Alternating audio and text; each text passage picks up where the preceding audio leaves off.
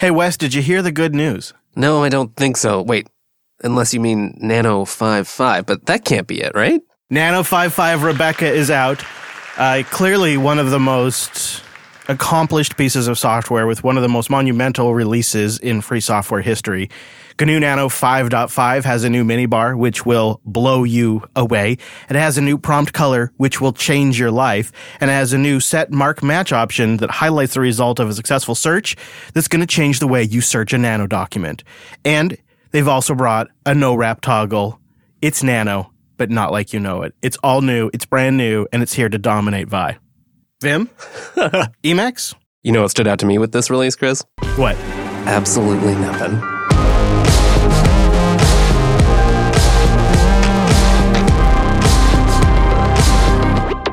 Well, hello, friends, and welcome into your weekly Linux talk show. My name is Chris. My name is Wes. Hello, Wes. This episode is brought to you by CloudGuru, the leader in hands-on cloud learning. The only way to lock in a new skill is by doing, that's what it says right here. And you can get your hands cloudy at cloudguru.com. You know it's true, because it's written down. This is episode 389, which, if I recall, is also the LDAP port number. So this is episode LDAP, Wes. Perfect. It really is. And also, you're absolutely wrong about that Nano thing. It cuts deep, and I will never forgive. I mean, it's nice to have stable stuff too, right? I don't need breaking features and all kinds of changes each time. Nano just works, and that's probably what you want in a text editor. Probably. But we actually have a really, really fun tool that we're going to talk about today that it's going to change your Linux game from this episode forever.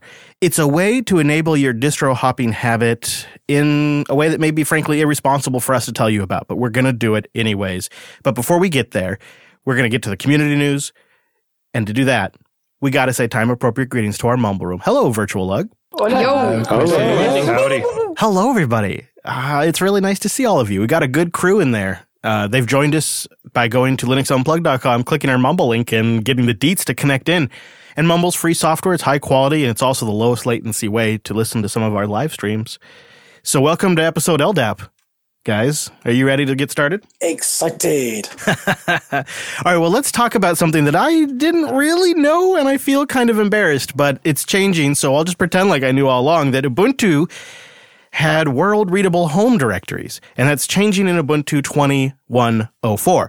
They're doing away with this existing practice, and they're making new user home directories, I guess, no longer world-readable. What? Wes? How could this possibly be a thing? Yeah, okay. Well, up to now, when you made a new home directory, they were created with 755 as the permissions. With this proposed change, it would be 750. And if you don't speak Octal, well, currently 755, that's read, write, execute for the owner, read and execute for the group, but also for everybody else. So with 750, now it's read, write, execute for the owner, read and execute for the group, and nada for everybody else. Yeah, so I guess at least going back to 2006, there have been people that have been asking about this, and I just somehow even missed that this was a thing. The original logic seems to be that multi-user systems had some level of cooperation amongst the users anyways, and this made it easier, yeah, yes it does, to share and access files between users on the same system. But of course, with Ubuntu on the server, probably not a good idea, is it? No, probably not, right? I mean, sure, there are some of these like local multi-user systems, but these days it's more like you're going to have accounts running various services, or you might have untrusted folks that you just don't want easy access to files if one particular user gets compromised. I've always paid close attention to like my .ssh directory and those particular folders, but I've never really given much concern about it because for the most part, I'm just the sole user of a system. And when we set up a server, it's pretty much like you and I and maybe one other person, maybe Alex. And like we are actually cooperating in that regard. Yeah, that is true. You know, there are some of those systems. But at the same time, I think it's often, at least for our local systems, often that we all end up with sudo anyway. So if I need to access things, I can. I think it just makes it a little simpler as a default, right? You could still go and change your permissions on your home folder as long as you had the right access to do so, of course, and give folks access. But I think maybe the argument before from SunSense was admins knew what they were doing. And obviously, of course, if you want to make a folder that everyone else can't read, easy to do so as a private folder within your home directory. But as it becomes easier and easier to just boot up a random VM in the cloud somewhere on a hosting provider, there's probably a lot of users who have no idea about that, don't think to check, and are surprised when they find out that everyone can read their private journal entries. Verituna, this sort of feels like it's a legacy of old Unix systems. Yeah, I mean, basically, okay, if you think back to how Unix first started off with the whole wheel group, the users group, this was basically a leftover from it. I mean, the idea that users would be able to share the same space and share the same home folders was kind of natural. Yeah, and I guess it's fair we should point out that Ubuntu's not the only distribution that does this. I just didn't really think about it very much. I don't really think it's going to affect any existing installs, right, Wes? This isn't something they're retroactively doing. Yeah, it should be pretty safe. It'd basically be, going forward. If you've upgraded your existing user, they won't go and change existing permissions. It'd just be new users you create. And if you do it right now, that gives 3 development releases and 2 interim releases before the next LTS. And so, if there do happen to be any kinks, get those out early. Yep, that was the point I was just going to make, is you want to figure these things out now. This is the time to do it. And I think it makes a lot of sense. So there was a story that we've been waiting to talk about. People have been drive-by linking me this, and with a little bit of a twist of a knife in the side, too, as they laugh at me, because there was recently a pretty significant performance regression in kernel 5.10 and Btrfs. And today, actually, I think it was 2 days ago. Sunday. Yeah, Sunday, as we were recording Linux Action News, Linux 5.10.8 came out. Yes, it did. And making that very important is it finally addresses the Btrfs performance regression that was found in the 5.10 series. Yeah, I guess it took 8-point releases to get that fixed. So is this fair? Because, we talk about, finally. So it was discovered around Christmas, and now it is the middle of January. It didn't even go one major kernel release, right? And it was during Christmas and New Year's. So is it really that big of a deal that it took 8 minor releases of the 5.10 kernel release to get this fix? And they're like, how many distributions even shipped this kernel, really? Let alone how many users that or at any kind of scale actually deployed this kernel. Probably very few. And so it really was sort of, in the grand sense, I think, actually tidied up pretty quickly. Yeah, no, I think that's a very good point. It probably didn't affect that many users. And of course, you could always, use a previous kernel version if you really needed to. Of course, this thing is likely to happen sometimes when your file system support is built into your kernel. I guess it's just a problem ZFS users don't have.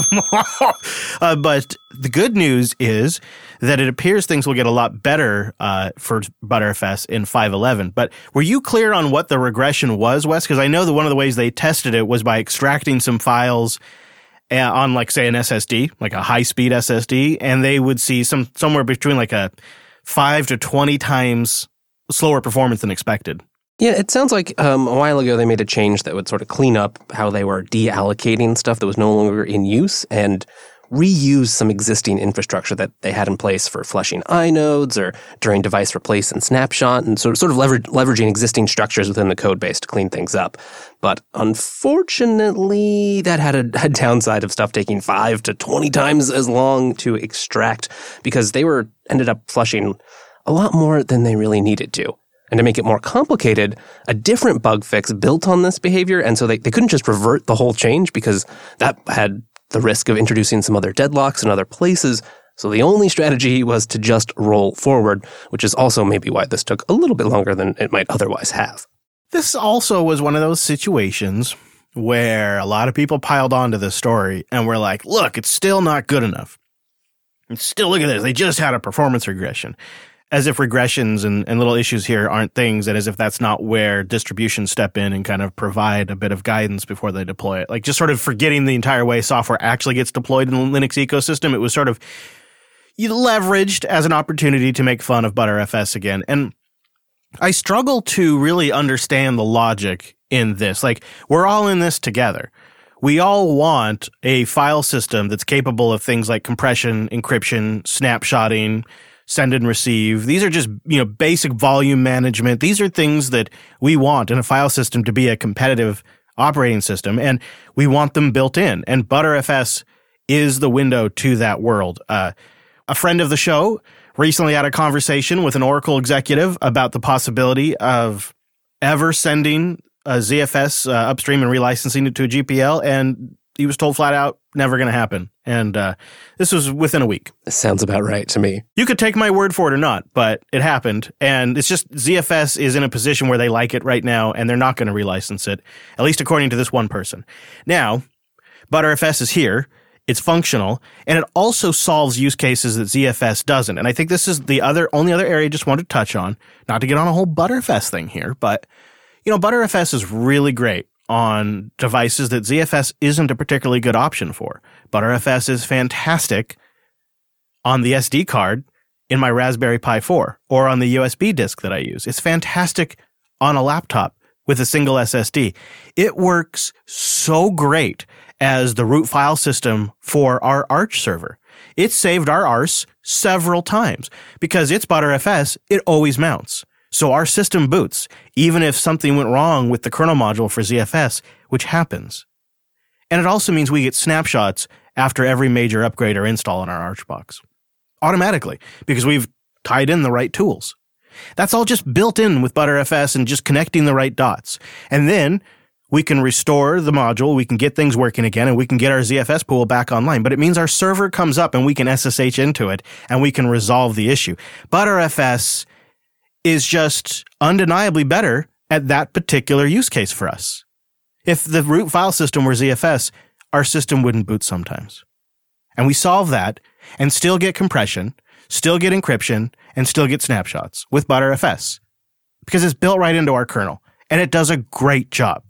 And we're not the only ones that are saying this. Yeah, true. I mean, I think just to your earlier point, the fact that this bug was A, found is a sign that folks out there are really using it, and B, that it was fixed relatively quickly is a sign of good active maintainership, that people are using it and that there's resources here that people want to continue improving the file system. Right. And at the end of the day, after this patch set in 5.10, ButterFS is significantly faster than it was in plain 5.9. So, okay, there's dips and valleys and, it goes up and down, but at the end of the day, we just keep getting a better and better net file system. Right. I completely agree. And it means that in future iterations, we're just going to be able to build on what's coming in 5.11. And yeah, I mean, you could poke a little fun at it took 8 minor releases, but I don't know, Neil, I mean, when you consider the fact that there's holidays in there, it's pretty quick turnaround.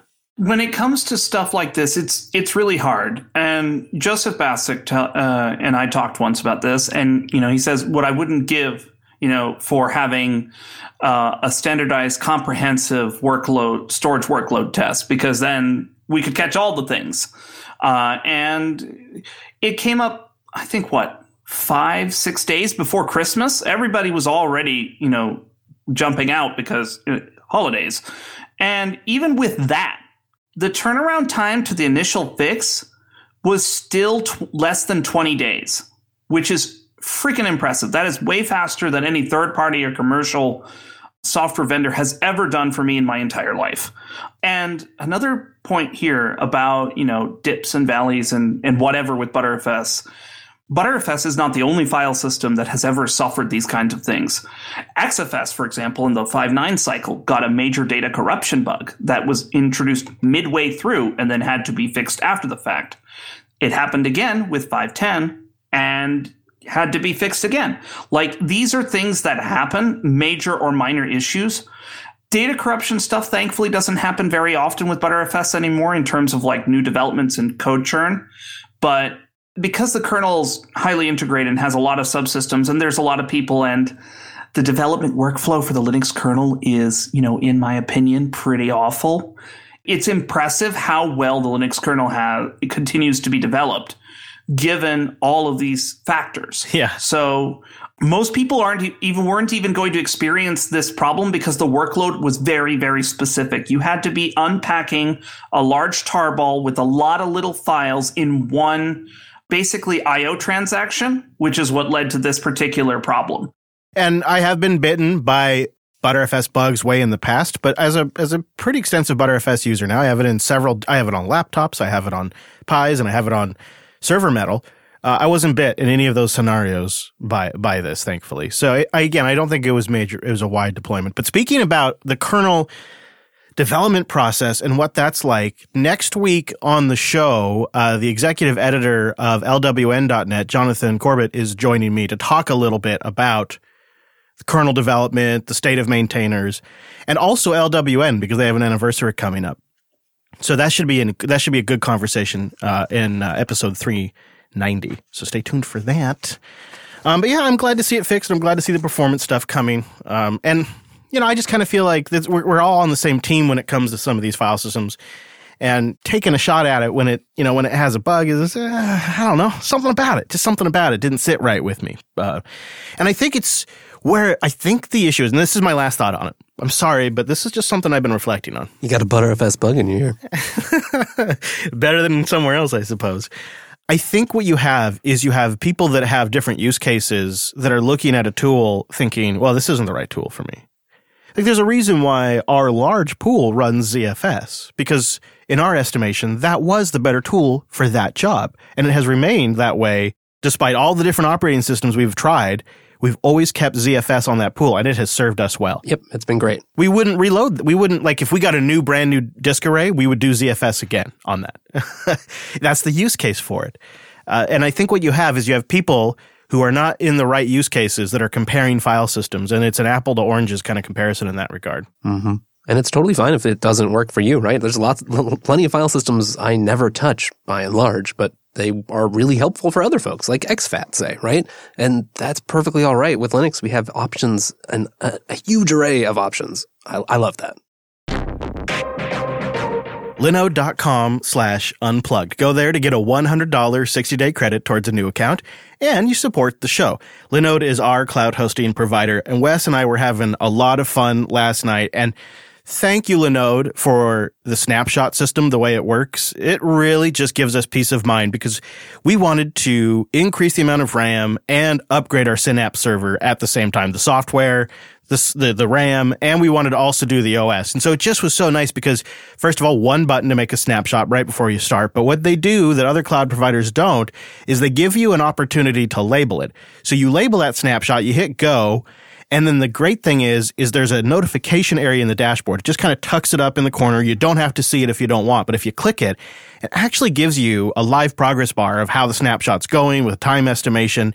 So, Wes is at home. I'm at the studio. I can tell him, all right, we got 4 minutes until the snapshot's done, and then we'll do the upgrade. And it just works so smooth. And when we rebooted the system and realized that we didn't know the root password anymore, I was able to get on the console and get that resolved and reset the root password in seconds from their dashboard and get us back in and get us going. And I just really appreciated the tools that Linode made available to us. On top of other things, like we have moved Linodes between data centers now, and that's really cool. Adding additional memory to our Linode was easy. We went from 4 gigs to 16 gigs in seconds. They make all of this really straightforward. So you don't have to be an expert, but if you are, you start to see a few things that when you drill down in the UI, they're there for you that you can really appreciate. But what I get out of that is you can tell they have a love and a passion for this technology. But really, that's what got them going. That's why they started in 2003 as the first company in cloud computing. They started 3 years before AWS because they are Linux users and they get it. They get how to build on the technology. That's what I love about a lot of the vendors in our community. And through the years, they've supported events like Linux Fest Northwest, All Things Open, the Kubuntu Project, a bunch of others. Those are the ones that I have seen personally. And of course, now they're making it possible for Jupiter Broadcasting to go independent and give our content away for free. That is a massive value. And I just think it's such a great combination because it's a great service built by Linux users supporting a Linux business.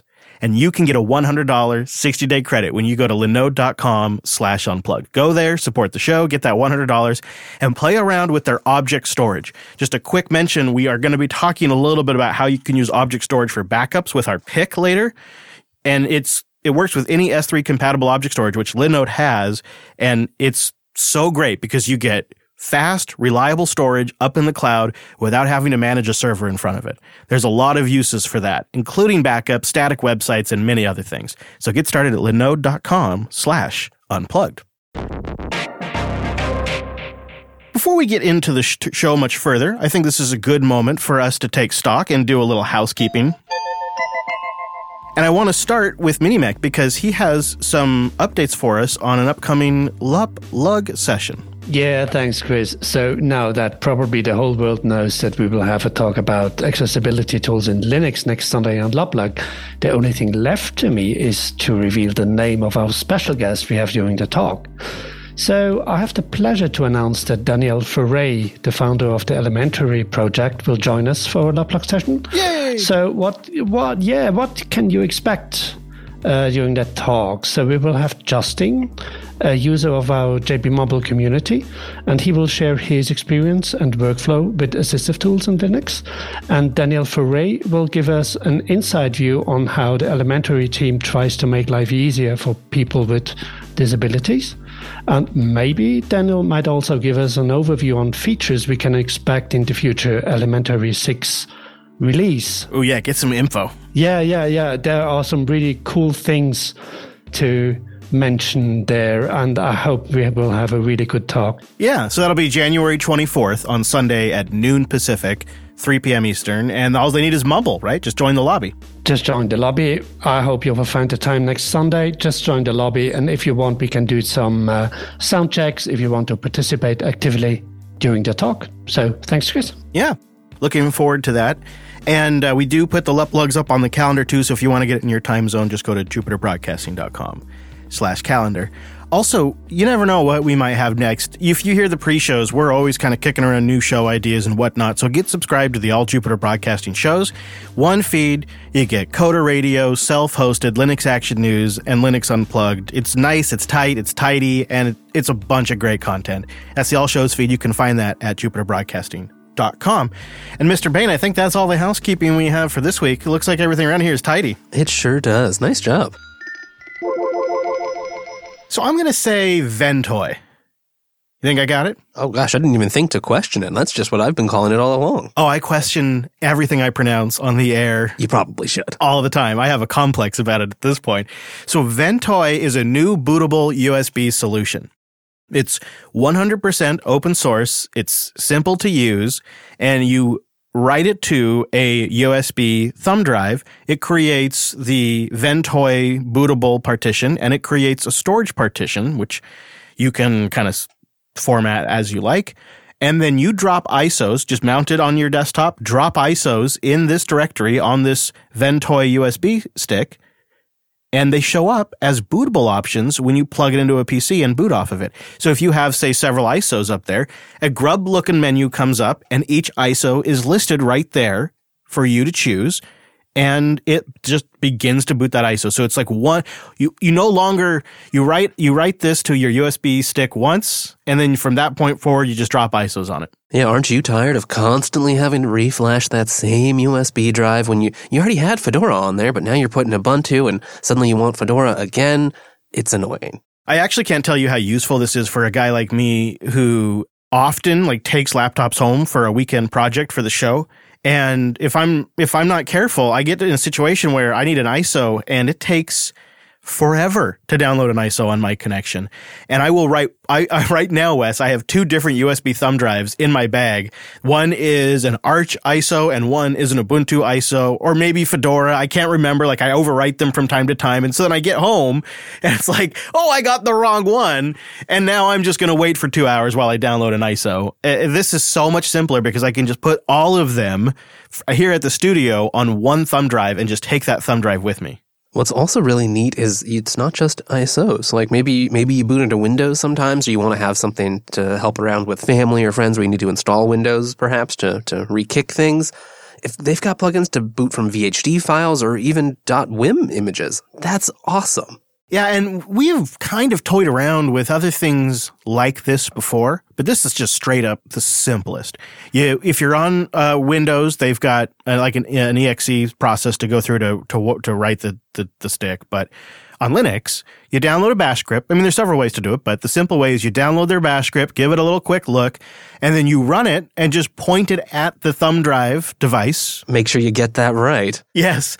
Don't do dev SDA. And for me, it was dev SDF, and because I just have a few drives. And you just kick it off. You just, execute the shell script, point and give it the device path, and it's in a few seconds after it, asks you, are you really sure you want to wipe this thing? It's done. And it's good to go.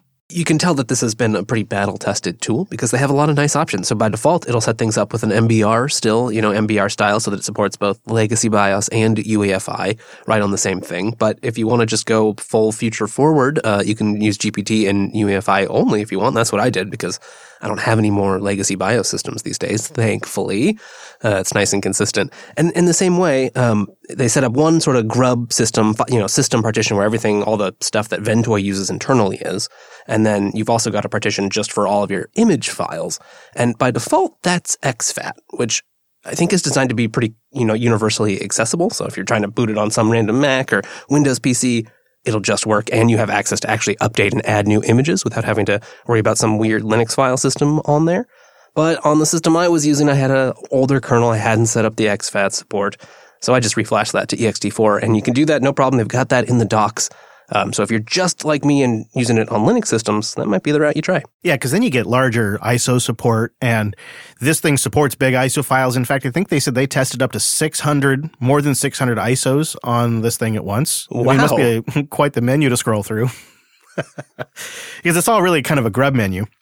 I wonder, though, if you saw, so when you boot it up, like a typical boot screen, you got your options along the bottom, and some of them are kind of nice. Like you can kind of preset some video mode stuff, and actually there's some really nice things that it lets you do. But did you see what F1 does? No, I don't think I tried F1. Okay, so this is right up your alley, because what F1 does is it copies the contents of ISO into RAM. So then you're running the live environment out of RAM. Instead of using the USB ISO image, it just copies all of the contents into a RAM disk and then executes it from scratch. So like you get the full boot menu, you get Grub where you can select, do you want the open source only boot or do you want the one with proprietary drivers? Like if your distro asks you that, you get all of that still, but just all of the contents of that ISO image are coming from a RAM disk. Wow. Yeah, it's so cool. And there's all kinds of other plugins if you want to customize things, like add your own theme, customize how the menu system works. It's just really well developed. Yeah, I'll have to just keep this now as one of my tools. I used to have forever ago a Xantech, I actually still have it, a Xantech USB 3.0 hard disk with USB-A plug. And inside I put a 128 gigabyte, 2.5-inch SSD. And what it does is it uses a CD-ROM emulation, the USB CD-ROM emulation. So when I plug it into a device, it actually shows up as a CD-ROM and it uses the ISOs that are on that 128 gigabyte SSD as the CD-ROM contents. And that's pretty neat, but it's got this tiny little janky 80s style LCD screen that I have to scroll through all the ISOs and select. And it's this weird process where you plug it in and you need power from the bus to select the ISO, but you want to select the ISO before the system fully posts. So you either racing through it really fast or you power it up, select the ISO and then do a soft reboot. Like you have to do this whole weird dance with it, where this is just you tell the system to boot off the USB stick, choose your ISO, and then it's like you had a USB stick that only had that distribution's image on it. It's just great. It's a lot of fun and makes it so much easier to distro hop or just have the different distros I might need easily available so I don't have to re-download them like an animal. It is interesting that, some folks in our IRC are commenting they've had problems on older hardware or even some reports here from Rolf on Skylake laptops. So far in my testing, and I tried it on pretty much every system I've got in my house, no problems, but do be aware that maybe it won't work everywhere. But I like the idea of just having this as default. And okay, I've got extra USB drives if for some reason it just doesn't work on some machine. Yep. And like Wes said, it does have UEFI support, but it also has ARM64 UEFI support. So if you got an ARM64. Fancy. I know. Oh, no, Wes. I know that. And it has a plugin framework, which I did not play around with. So I guess in theory, you could really kind of customize this thing quite a bit if, maybe you're an IT shop. Yeah, you could imagine having a sort of standard Ventoy setup you just give to all your techs. They've got it in their bag. They can boot up to whatever, emergency CDs. And there's even a Vento Live ISO they've got if you don't have it already set up and just need an environment to get it installed.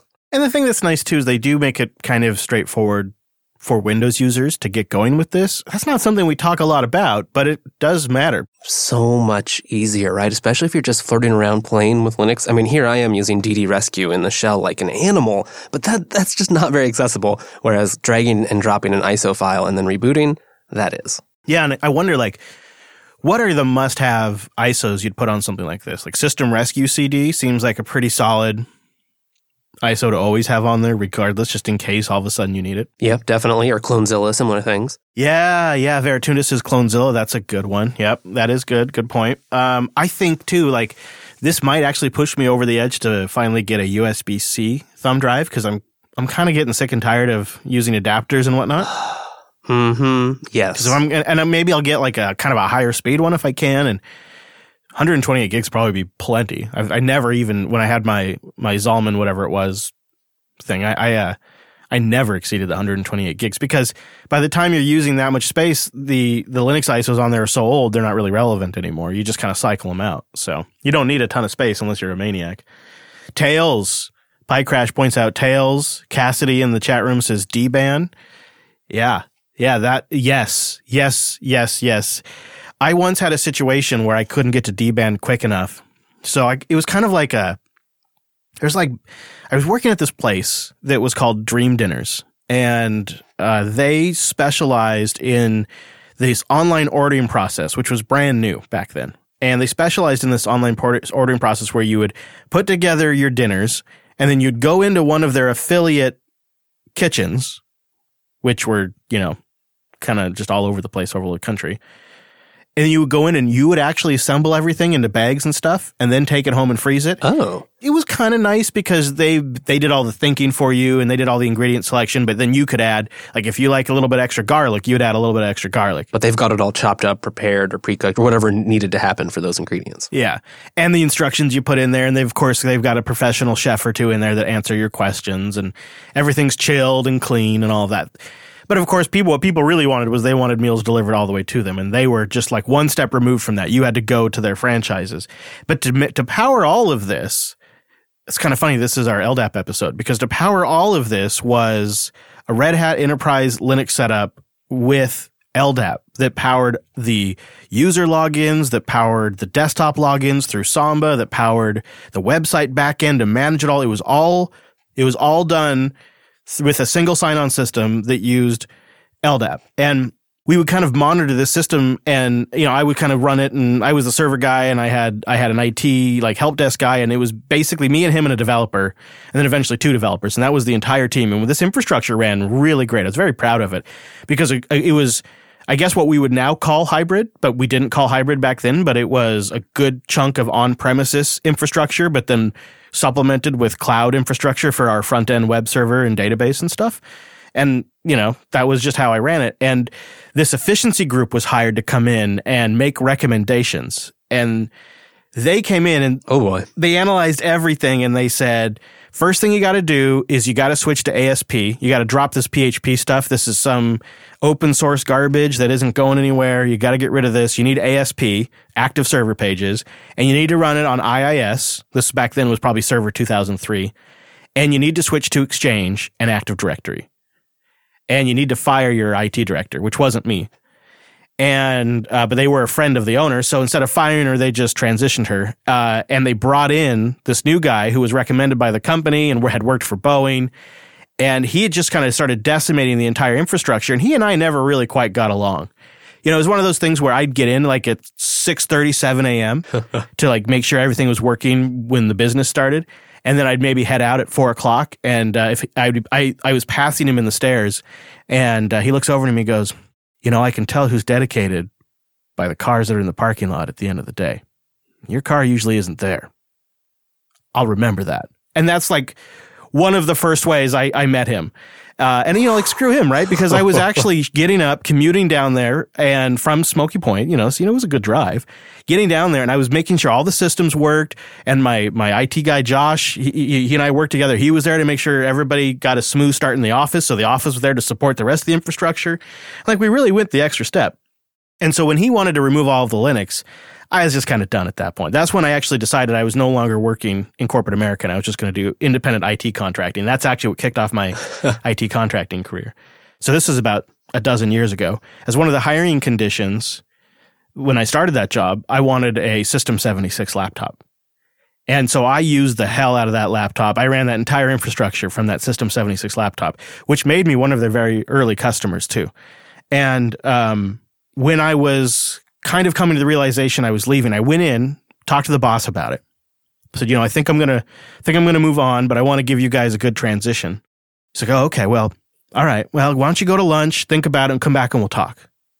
All right, well, there's fish and chip place next door, so I was happy to go get lunch. So I'm eating my fish and chips like an idiot when I should have been downloading DBAN. But instead, I get back from my lunch, I sit down on my laptop, and I literally think to myself, I wonder if he's just going to can my ass. I better get ready just in case.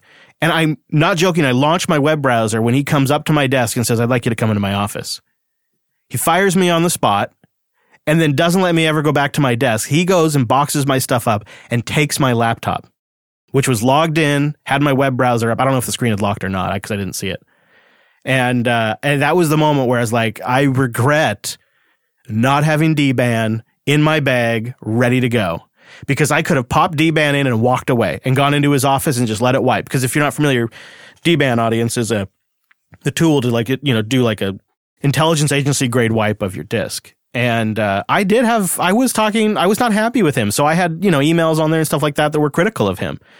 And I didn't want him having that and, keeping that. And some of them were private conversations too in Pigeon. They weren't like stuff I wanted him to see. Ugh. Yeah. So it was a real shame that I couldn't wipe it. And so, having a tool like Ventoy is kind of powerful because it means that I could always have a thumb drive on me that has DBAN on it. Just right in literally your back pocket. Always ready to go. And so, these tools like this are kind of important for that regard. And you can boot and nuke. Yeah. Good old boot and nuke. But man, that guy was such a turd, And then they went out of business. Not shortly after that. Oh, I wonder why. Yeah, but it was something, it was it was one of my better infrastructures. I wouldn't say it was my best because I think I went on to build my best when I was a contractor, but it was up there. I was really proud of it. And, that single sign-on stuff through LDAP and Samba worked really good. Windows desktops, Linux machines, website logins, all of it was great. It's so nice when things click like that and it just works. It's reliable. You feel like the system's actually doing what you need and you're serving the business, and that's the whole goal. Now I have literally no idea how I would set any of that up. It's funny, right? That I used to build that and support it, but today I'd probably start picking it back up, but I couldn't tell you right now how I would set a system up like that. Oh, it's fine. It's just a couple of clicks in the cloud. Oh dear, ohdear.app. Complete website monitoring from multiple locations with broken link and mixed content detection and advanced SSL certificate reporting and a lot more. Visit ohdear.app and use promo code Linux for a $10 discount on any plan. But you can sign up with no credit card required. So it's when you go to subscribe, use the promo code Linux. This is really a tool I could have used a lot back in the day when I was running infrastructure because I want to be the first to know when something isn't available. Not the customer or not even my customer at the time, which would of course be the end users. OhDear has global uptime checking with servers worldwide that report on problems as soon as they happen. But the nice thing is you can go deep into the site too. They can crawl and index your entire website. They can detect broken links, which of course can hurt your SEO, but also just don't look good. And they can properly notify you. They have a really intelligent scheme around that. You can also monitor things like your cron jobs or your Windows schedule tasks to make sure that they actually triggered and fired off like they should have, because that also can lead to other problems.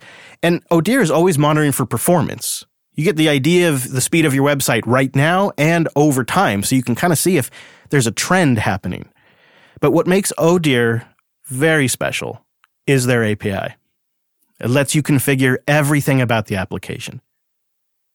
Everything you see in your dashboard can be controlled with their easy-to-use RESTful API. It's got kick-ass documentation. And as a bonus, all the changes you make via the API will be visible in real time on your dashboard. OhDear is monitoring, and it's a solution that embraces automation. So if you're looking at monitoring solutions right now and you're thinking, I'd really like something that we can integrate, that we can automate, that we can deploy as code, you need to check out ohdear.app. It's OhDear. It's a comprehensive API, means third-party integrations are simple. It's really easy to get going with command line clients, Telegram chatbots, SDKs, Terraform providers, and a lot more. So right now, head to ohdear.app and start a 10-day, no-strings-attached trial, no credit card required. You can get set in less than minutes. And when you do sign up for any plan, use the promo code Linux for a $10 discount. And if they ask, tell them Linux Unplugged sent you. ohdear.app. Check them out and use promo code Linux when you do sign up. We got a nice batch of feedback. How about I take the first one and then you take the next one and we just kind of do it like that? Sounds good to me. Martin writes in about OpenSUSE and FOSS Adventures. He says, Dear Chris and Wes, I'd like to give you some feedback on your OpenSUSE feedback. I'm a longtime JB fan since 2010. Wow. That has been a while. Oh, gee. That's great. Yeah. And he says he uses OpenSUSE. I remember when you and Brian were quite positive of OpenSUSE. Yeah, but I'm not. Was Brian just positive because I got a job later? I'm not. I don't know. But he says when you guys talked about Tumbleweed, it was quite negative. But Chris, those are your experiences, and I think you should be able to voice that. But I've run OpenSUSE for 10 years, and I love Yast. I appreciate how Yast works. It enables my mom to install her HP printer without my help, who is a total Linux novice. It's hard to argue with that, right? That's one less call for tech support. But what I don't get from that is Yast great for him anymore? Does he? And is that because he's only used Yast, so he has to keep using Yast? So Martin, I wouldn't mind like a follow-up on that. But he says your comments about OpenSUSE documentation, about the voice and tone in the community, and about the NVIDIA proprietary drivers, they were 100% on the mark. I experienced those pains too. He goes on to say, that's why I have my blog, FOSS Adventures, to help improve the communication around OpenSUSE. I try to show others how to solve common problems in OpenSUSE. So that's great. I also love the blog of Cubicle Nate and another open source user. Check out cubiclenate.com. So his website is FOSS Adventures, and then Cubicle Nate has a website at cubiclenate.com. He says, keep up the great work. Best regards, Martin. Super solid feedback, Martin. And that's a great way to, that's a great example of how to communicate. Hey, I heard what you said about that distro. I heard that it doesn't work for you. Well, that's fine. Here's why it works for me. And it's just a real nice, I got real value. I know exactly why Yast works for his mom. That totally makes sense. And then he acknowledges that the documentation and the process around the NVIDIA driver is horrible. And it was, I think that's such a great way to engage with somebody who tried a distro, but maybe had a slightly negative feedback, some kind of negative experience in that trying process. And this, honestly, if this was the experience that I had primarily received, I don't think we would have even mentioned the tone and the feedback. I don't think that would have even come up. Right. But here we're not arguing. We're just sharing experiences, and we can all learn from that.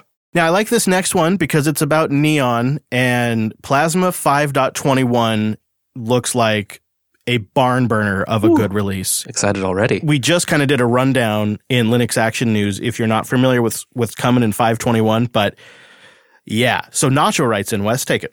Hey, Chris and team. I'm just writing to describe my recent experience with KDE Plasma through KDE Neon. I heard your predictions episode and all the great things KDE is bringing, and thought I'd give it a try. I had a 2018 15-inch HP Envy laptop that never fully worked when I installed Ubuntu proper, Ubuntu Mate, Xubuntu, and lastly, Deepin. Well, yeah, really tried those things. It always had some glitches that I would have to put up with when running off of one of those other distributions. But KDE Neon worked great, and I was surprised at how beautiful it all looked stock. It was a bit rough trying to install the distro in high DPI, but thankfully I'm not new to distro hopping. But once installed, I was pleasantly surprised and can see why so many people champion Plasma as their desktop of choice. Also, shout out to Alan's ThinkPad Corner on Ubuntu podcast. You can pry it from my cold dead hands, and I'm right there with you. Thanks again, longtime listener, Nacho. So Nacho, I'm curious if you mentioned that you tried a few distros there, but what you didn't mention was Kubuntu.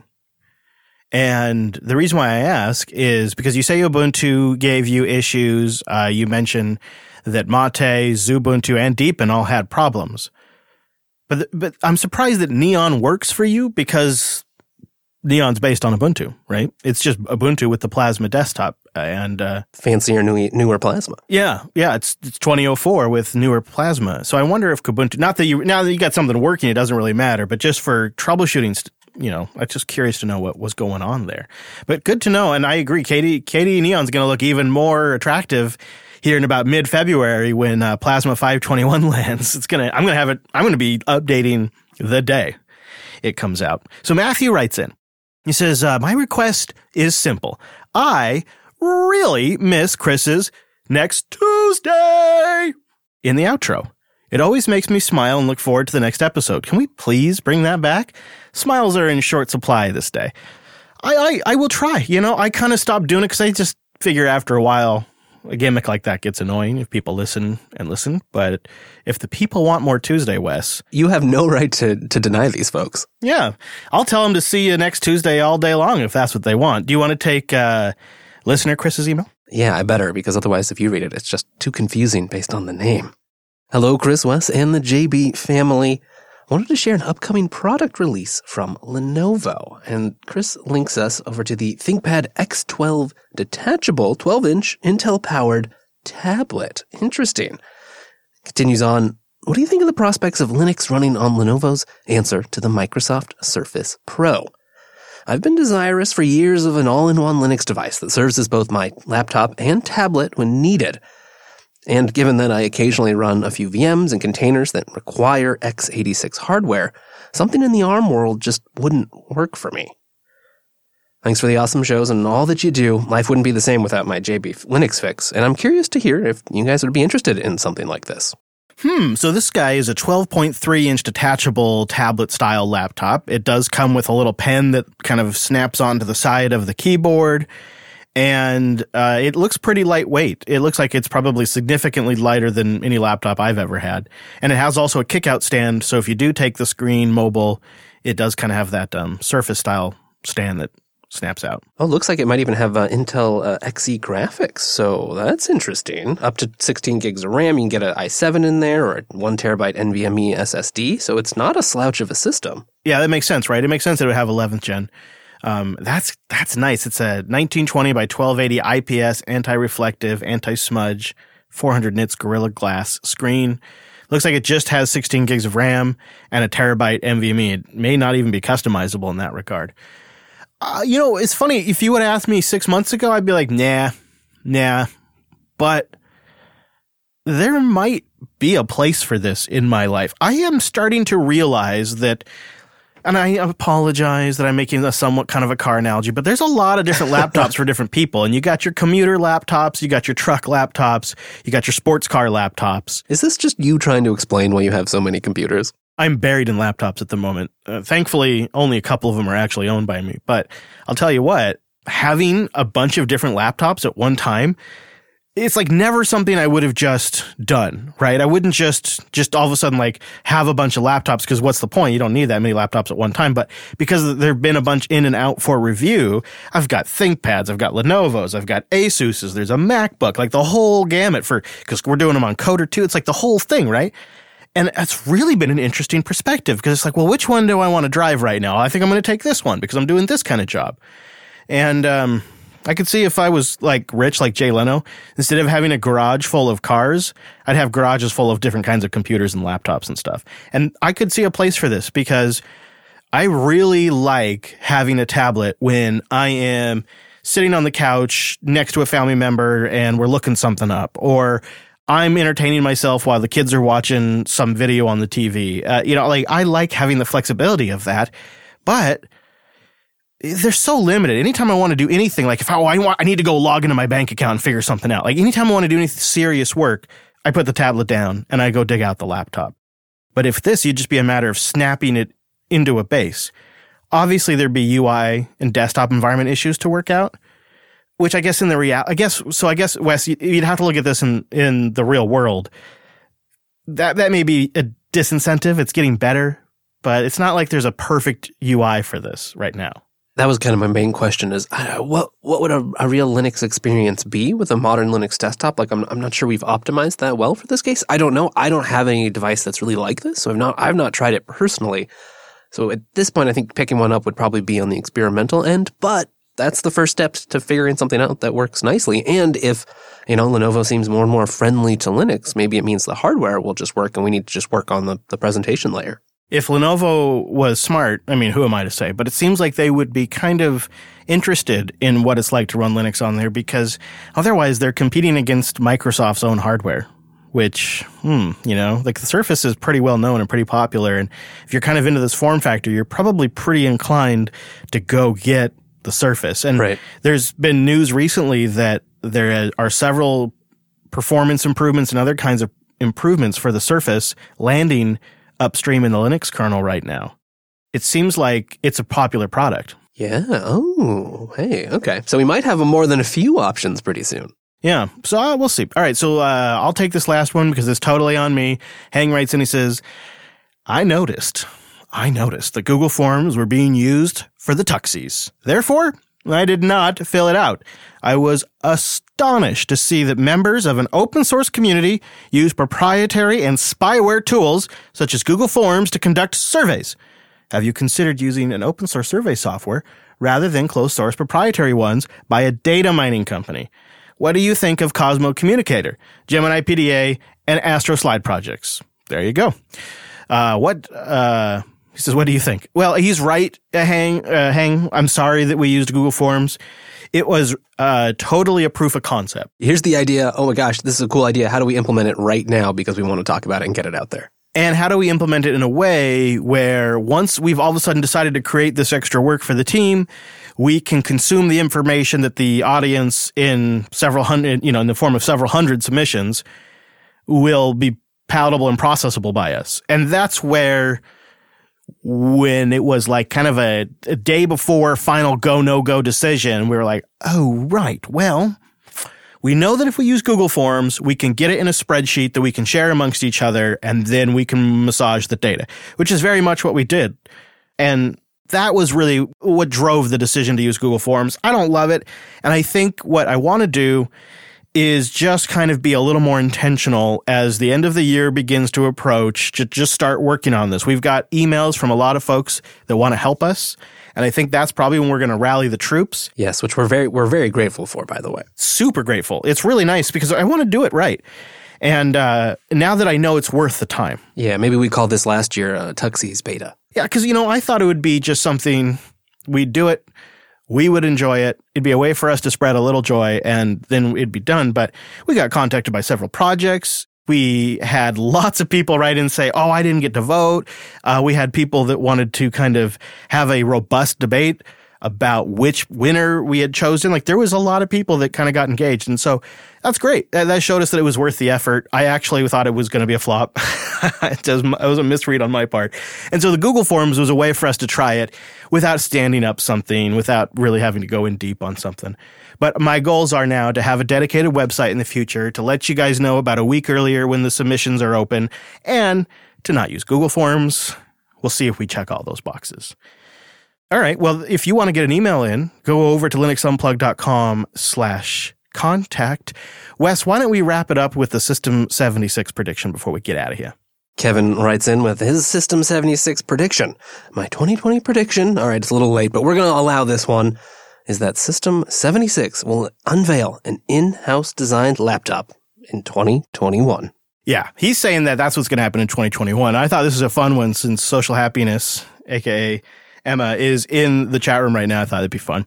I'd love to see it. I think you don't get to laptop without getting to keyboard, Kevin.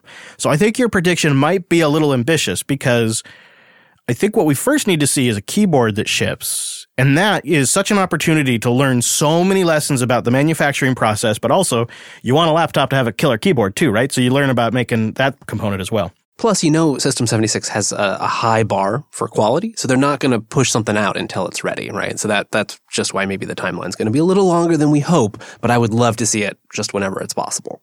Right, and also, I would buy the hell out of a System 76 keyboard, and I think a lot of people would. Yes. Because they do it right, and then that helps fund the laptop. I mean, I'm not going on any information, but it seems like a pretty practical and logical approach that's likely got a shot. So I suspect that's it, Kevin. So maybe 2022, I don't know. I mean, you never know. Maybe. But I like it. I like thinking that way, because what a moment that would be when someone in our community starts building hardware like that it's like a laptop option. I mean, who knows what that could be? And then you'll have one more laptop to buy, Chris. Just what you needed. Yeah. All right. Just a quick pick. Really just a quick pick, because we got to get out of here. We don't want it to be a long one, but it's starting to get that way. Wes found a really handy tool to back up your Postgres databases into object storage. Tell us about it, Mr. Payne. It's called PG Horde. And yeah, that's basically it. It's a Postgres backup daemon that's focused just on Postgres and has a special support for storing stuff in cloud object stores. I like this because the database is kind of special for a lot of web applications. It's where all of your important data, customer information, everything that you care. For us, it's often show notes or other kinds of stuff that we just don't want to lose. And it's sure you can, we run everything in Docker and it's pretty easy to back things up that way. But I like the rich support here. They've got automatic periodic base backups. You can integrate with the transaction log. There's optional standalone hot backup support. And of course, it just goes and sticks it right in object storage, which works really nice for us since we're already leveraging that. There's encryption support and compression, and you can restore directly from a compressed and encrypted file in object storage. You don't have to download it and do any fancy workflows. PG Horde just takes care of it. And I know like half of the things we run in containers, there's a Postgres running somewhere. I'm sure that's true for a lot of other folks. So it seemed negligent that we constantly advertise fun software to run without also giving you a tool to help keep it safe. Absolutely. And this is a good one. And we've gone on and on about object storage recently, but we're just finding other useful ways to take advantage of a system like that. And it's really simple to just host it even on your own box. There's open source projects that make your system essentially look like AWS S3. And you can just store to a system on your network using this, or you could store to systems in the cloud. And because you have things like Linode and Google Cloud and obviously AWS and Azure and lots of other services that support object storage, DigitalOcean, there's a lot you can choose. So you can kind of shop. You have a lot of choices there. So it's PG Horde, and we will have a link to that in the show notes. Special thank you to our members, our core contributors at unplugged.core.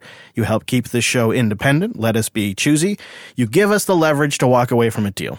If we have an ad deal that just doesn't seem like it's the right fit, we don't have to be desperate. We have our members, and they give us multiple ways to remain independent. And we're really, really appreciative of that. So we give a couple of perks if you become a member at unpluggedcore.com.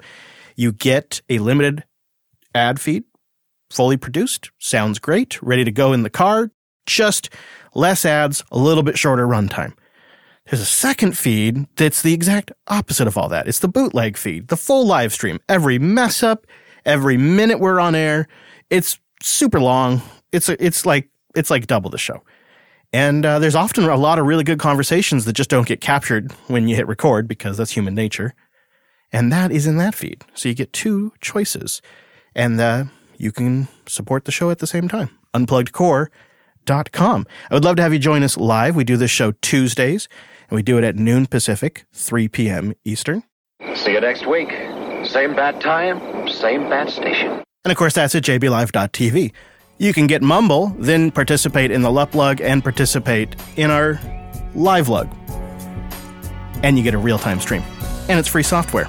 It's free software stack from top to bottom when you go that route. That's a win-win-win. Yeah. Links to the stuff we talked about today at linuxunplugged.com/389.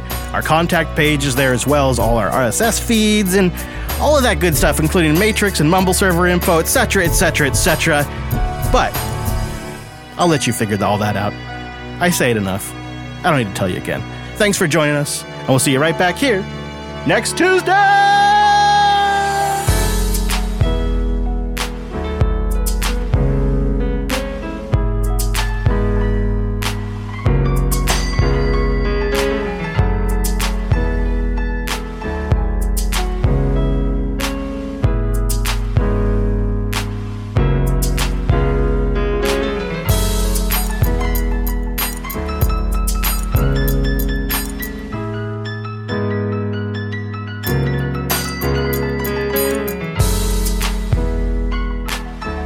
jbtitles.com. Let's go vote.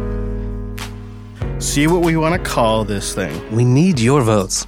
So it seemed like we stirred up quite a bit of feedback after the post show last week when I mentioned my Fedora woes. I heard from folks on Manjaro and other distributions that were having the same issue where Flatpaks are just non-existent to their Plasma desktop. Not in the launcher, you can't add them to the menu. It just doesn't see them. And maybe we found a common thing amongst all of us. We did a little bugathon off air, I guess, in a way. Async bugathon over in Matrix. Look at that. And it seemed like, I don't know who, maybe Neil or Carl, I don't know which one of you would be best to speak to this, but it seemed like the common thread was everybody had swapped out their default shell in console, which I don't know how you connect those dots. But I guess whatever you set as your default shell actually is respected by the rest of the Plasma desktop session. And for whatever reason, that breaks things. And when you just switch it back to the default, I guess it unbreaks. I haven't done it yet. I was thinking maybe I'd try it now live on the show. I think some of that too was, some folks had changed it with like changing it system wide in the shell. I'm not sure what you normally do when you install Fish versus say you can also configure just console to launch Fish as your shell. I think that was maybe the workaround of like, don't change it system wide, but just if you want to have console or whatever terminal emulator you're using, launch it for you. Oh, I don't think I do set it system wide. So maybe that's not it. Let me see. I got a lot of user accounts on this one user laptop here. I did set it in password. I did change it in password. I did. So you're telling me that's where I have to change it? It's worth a shot anyway. Switch that back to Bash and then... I don't even remember doing that. I must have just done it right after install and just got it over with. You were so sick of not having Fish set up that you just did whatever it took. I want my autocomplete, Wes. Once you're spoiled, it's hard to go back. Let me just go edit Etsy password with Nano real quick. Little pro tip for Nano. TACW. For really wide files, which Etsy password is absolutely not. But you feel like a pro when you do TACW. I thought you'd switch to using Micro. I did, but with the new release of Nano, I'm back on the Nano sauce. Someday we'll get him a decent text editor. It's when there'll be a terminal-only version of VS Code. That's what it'll be.